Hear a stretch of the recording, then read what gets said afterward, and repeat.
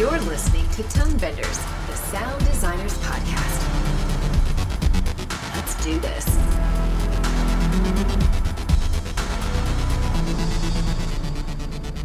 Hey everybody, welcome to Tone Benders. My name is Tim, and I will be your host today. Joining me today on the line is Midge Costin, who holds the K. Rose Endowed Chair in the Art of Sound Editing at USC School of Cinematic Arts. She's a Golden Reel winning film sound editor with films like Crimson Tide, Armageddon, Days of Thunder. She's a past board member of the Motion Picture Sound Editors, and she lectures internationally on the transformative power of sound. She's also recently directed the amazing documentary Making Waves, all about the job that we all do, post-production sound.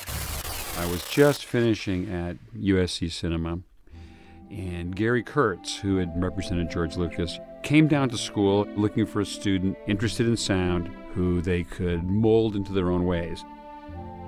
I went out to the studio and met with the two of them. They outlined the film they were going to make.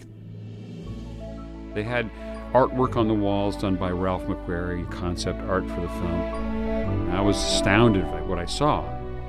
This was a film I always wanted to work on. This had spaceships and monsters and weapons like lightsabers.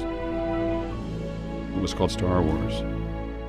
The film currently has 100% on Rotten Tomatoes. I've seen it. I really liked it. Welcome to the show, Midge. It seems like you were put on this planet to make this film. I love that. Thank you, Tim. It's really nice to be here.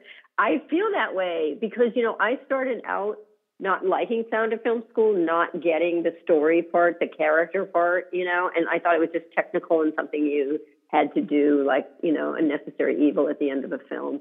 And then I came out of film school and I wanted to be an editor, and I had my thesis film left to do, so all my classes were done. So I did apprentice, assistant editing, and then my friend Dan Hageman called up and was a sound editor at that time and said, Midge, no, none of the union guys will touch 16 millimeter. Come in and I'll show you how to cut effects. And that's how it all started. And then in a short period of time, I got it. Like on that show, I was the only effect editor. So it's like, oh my God, how do I set mood and tone? How do I reflect character? How do I do these things? Plot points. And one job led to another, and then it was like, man, I was a born-again sound person, and I was like, woohoo, I loved it. And I've never lost the enthusiasm. I'm so passionate about it. Well, as I mentioned, 100% on Rotten Tomatoes right now. Every review that I've read about it just loves it. Vanity Fair's got a really ringing endorsement of it. It's going to be coming out soon to for a documentary, a pretty wide release. When did you come up with the idea for this? How long was it since you first started thinking about this germ of an idea until now where you're screening it? Oh, my God. I started in the early 2000s. And when I started to research it, like 2002, what I realized is that there was no such thing as fair use where I could use, copyrighted material. And I knew it had to be clip heavy. Like we really needed to show and play things so people could hear it. And a friend of mine was doing the editor's version, the cutting edge. And she said it took her 2 years to get the clip rights. And I thought, that's not filmmaking. I don't want to do it. So I put it aside. And then in 2010, Bobette Buster, my producing partner, approached me. And she had met Gary Rydstrom up at Pixar at the time and asked him, why isn't a film like this done? And would he be a consultant if she got into doing it? And he said, if you got Midge Costin involved, I would be involved. And that started the whole thing in 2010. So it took us 9 years to do. So why was Gary Rydstrom so eager to put his faith in you as long as you were a part of the project? We knew each other from the Institute, but we knew each other from USC too. Like he would come and give lectures, and so he knew that I was teaching. And what happens is it gives you perspective, when you start to teach. And my first love might even be teaching. I started teaching swimming lessons when I was in the 8th grade, all the way through college. And I just love to teach because I love to pass on something that I love. And I feel like I get to teach people to listen and to appreciate their sense of hearing and sound. And I just feel so fortunate that I have this career. And I love films and love filmmaking. And that's why I think Gary knew, that I worked on serious sound films, and had a career in that, but also that I taught. It's really great to see these people, many of whom have been on this podcast over the years, up on the big screen getting the star treatment. When you were asking people to be a part of it, obviously lots of people, like you mentioned, Gary, you already had a relationship with. Was there anyone that you sought out that you didn't already know for it? Some people people I didn't know personally, but there was like one step away from someone I always knew. Like I knew Gary. I also knew Ben Burtt. He used to come to school. Walter Murch, but the thing is that the sound community is so close that if they we kind of knew of each other possibly. People say, oh, how hard is it to get the directors? But you know what? It was through the sound people mostly, and they love their sound designers and supervising sound editors, and they're real collaborators with these directors, and so they were happy to do it. They were actually really happy to do it. Yeah, I didn't even mention that whole element. There's a lot of, I was going to say A-list, but even beyond A-list, like top directors of the last 20 to 30 years are pretty much all representative. It's quite a star-studded display there. How did you come up with the kind of structure that you use for it? Is it something that you've been lecturing on over the years and you kind of transported that into a script? Really, the last half hour is how I, break down sound, production sound, recording, dialogue editing, ADR, all of those like that I do. But I didn't know the history at all. So that was all stuff that we researched. And then Walter Murch, Gary Rydstrom, and Ben Burtt are real historians, too, of sound, and other people. So it was so hard to structure, Tam, because one of the things is that we've got history, but how do you hook people at the beginning? Because you can't start off with silent movies and make it that interesting about sound, although it kind of is. So what we did is that whole beginning of, like, you see who the directors are and who the sound people are going to be. And then, a quick intro to Saving Private Ryan so that you could kind of break down one of a more contemporary type of film so you'd see kind of what the style of the what it was going to be like. I have to give a lot of credit to my editors, my producing partners, Bobette Buster and Karen Johnson, and I got together with our editor, David Turner, which is so funny because he was my student at the time when we started. And then we just got together and we just had all these boards in a room, these erase boards and these big pads of paper, and we just did this whole structure. In the last 2 years, we brought on a supervising editor, Tom Miller, who's a documentary filmmaker in his own right and also a documentary editor, picture editor. And he's a good friend. I teach with him at USC. And he was great because we had these beautiful big scenes, like Saving Private Ryan was much bigger, and The River Runs Through It and Star Wars. And so we did these beautiful long scenes, and then, of course, we had to break them up, because I knew I wanted to make a 90-minute movie, and that's what I feel like is the human attention span, and I thought it just won't sustain more than that. So that was the tricky part, getting a lot in 90 minutes, not being too technical, but technical enough that you understood. The film there's more to it than just this, but loosely structured around the careers of Walter Murch, Ben Burtt, and Gary Rydstrom. Those are kind of your entry points into how you get from place to place. Was that your original intent, or is that just how it kind of turned out? Yeah, we knew that those were really important people. We kind of, Randy Tom is another one. We could have been like a fourth person. And it was really the stories. One of the things that I loved is the childhood stuff from Walter, but also Ben. And then Richard Anderson was his buddy at school, and that whole them making films together, and they're actually in them. That's hysterical. That gets lots of laughs, and it's just so interesting to see. So they had Ben and Walter had actually pictures of themselves and had projects that they worked on. It was really interesting about. You could see why they're kind of moving the whole sound to the art form forward. They did so much of it in their childhoods, really. And they're super smart. They're really bright, all three of them. So who of your interview subjects were you most surprised by? Who kind of gave you the most unexpected gold? The surprising things for me were Walter and George Lucas directs THX 1138, which he had done as a student film, and Walter had written it.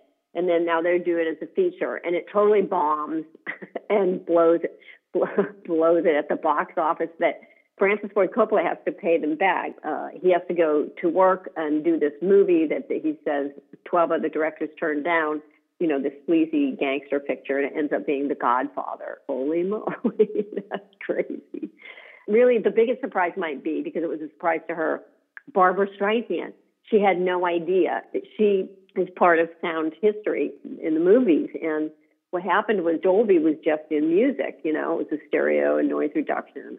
So it was Yoan Allen, who's the senior VP. I'm sure he was made it because he came up with the idea, why don't we get into the movies? And Ray said, oh, you could go check it out. So he goes into all the studios, and they said, it sounds good, but we don't really need that. Because why? The studios didn't want to spend the money it would take to transfer over to this stereo from mono. So they were saying no all the way along until Barbra Streisand is doing A Star is Born. Barbra Streisand said, oh, yes, we want this, thinking it was just an option already. She said, oh, no, we want this. And because she was making so much money and was so popular, making so much money for the studios, they decided, all right, we'll get into Dolby. We'll get into stereo. And she had no idea that she just thought it was an option. So she loved the fact that that was brought to her attention. It's pretty cool because now obviously with Atmos, we've got a million speakers all around. The idea to think that it took a star to push the studio to get all the way to stereo. I know. It's pretty crazy. All the way along, even back with 1933, King Kong, Murray Spivak, they had to hide him in the music department, probably because the producers would say, oh, don't bother with all that. And we still face that today, where you don't get enough time, you don't get, the lead time, and then, you're not on it long enough, and everything's always, condensed. Maybe they're at the end of the budget in post-production anyway, it's just damn. As a director and producer now, did you give your audio post team enough time? Oh, that was hysterical. No, probably not.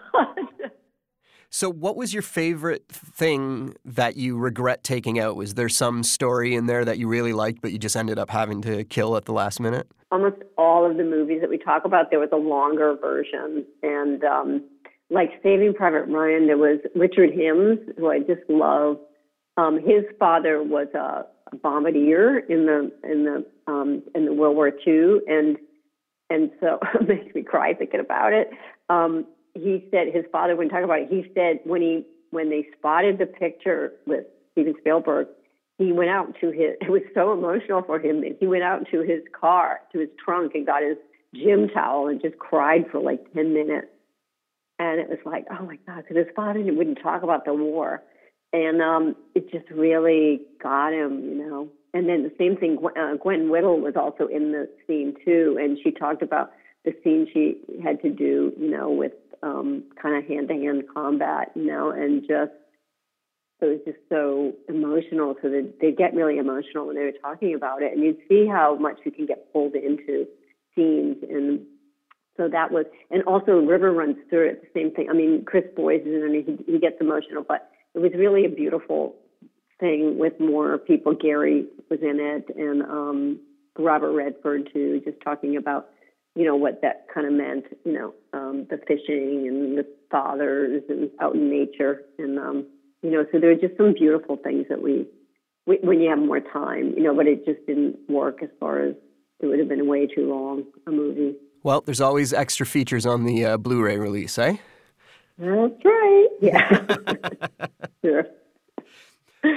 So as a first-time director, did you take anything that you learned when you were doing sound editing from working with previous directors to bring to this project? Well, I'm not sure you mean this, but this is what I feel like what I've learned is that you always want to be a collaborator, and you want people to, take your word in something that Like my career was in sound. It's when directors, don't listen to their sound people when you're not collaborating. So I have to say what really helped me was my director of photography was one of my best friends, and she shot my thesis film, and I met her in film school, and her whole career was being a DP of docs, right? And so on the set, she had my back, and she was there, and I could just talk to her, and I trusted her. And the same thing with Dave Turner, who is our editor, and then the visual effects people, to just really collaborate and be open to ideas. I mean, I think that working in sound, it was that allowed me to ask for help and take people's advice, and I think that was really helpful. Well, I can give you what I think is kind of the best ringing endorsement you can get for this film. You were kind enough to send us a copy of the film ahead of time before we did this interview. And I went into my studio, lit up the big speakers, and started watching it. And the studio is in the basement of my house. And not even halfway through, 10 minutes into the film, my wife, who was upstairs, came downstairs and just kind of stood by the doorway to see what I was watching. Okay. And then she took a couple feet into the doorway. And then the next thing you know, she's sitting on the couch at the back of the room. And then the next thing you know, the credits are rolling and she watched the entire film. Like, it sucked her right in. Oh, I love it. I'm your target audience. Like, I'm obviously going to see this film. Right. She is not your target audience, but you drew her right in. Yes. Yeah. I know. We keep hearing that. I mean, I can't tell you, it's so fun to be going around the world and people seeing it. And it's like, you know, it's old people and young people and people in film and people who aren't in film. And it's like they'll come up and sometimes people, like young women going into film, I've had them come up just like in tears. Thanks you. It's like, it's so sweet, you know, because we show like a lot of women working in film who do work in film. And it's just been like so satisfying in that way. And now I have a lot of confidence in the film because it's just like seems to be, you know, proving itself. And, you know, I think people see the title and they don't get it, but when you see it, it's so much more. You know, it's entertaining. It's got personal stories. We're telling the history through very personal stories. I think it's really interesting history. I love the films. People love the films that we see. You know, they're kind of favorites or just like classics that you just want to see. And so it's entertaining. It's interesting. It's funny. It's, you know, and it's got it's like a great cast, you know, and you can't believe it unless you see it. And so what I feel like I'm spending all my time on is just making sure it gets out there, go to Q&A, just, you know, have as many screenings as we possibly can so that, because it's word of mouth. And people just seem, it's uplifting too. I think it's an uplifting film. For sure. It's a film that makes you leave with a smile on your face, which isn't something a lot of films do these days, it feels like. Yeah, it's true. You're all the way on the other side of the ocean, so I really appreciate you making the time. And everybody that's listening, if you have the film playing in your town, go see it because it's worth the experience. So thank you very much. Great, thank you. And it is going to roll out to like 100 cities possibly, so you know, watch for it. And you can go to our website, makingwavesmovie.com, and it will show you where it's going to play. Thank you very much. Okay, bye-bye. Tonebenders is produced by Timothy Muirhead, Renee Coronado, and Teresa Morrow. Theme music is by Mark Strait. Send your emails to info@tonebenderspodcast.com. Follow us on Twitter via @TheTonebenders and join Tonebenders Podcast on Facebook. Support this podcast. You can use our links when you shop with Amazon or B&H, or leave us a tip. Just go to tonebenderspodcast.com and click the support button. Thanks for listening.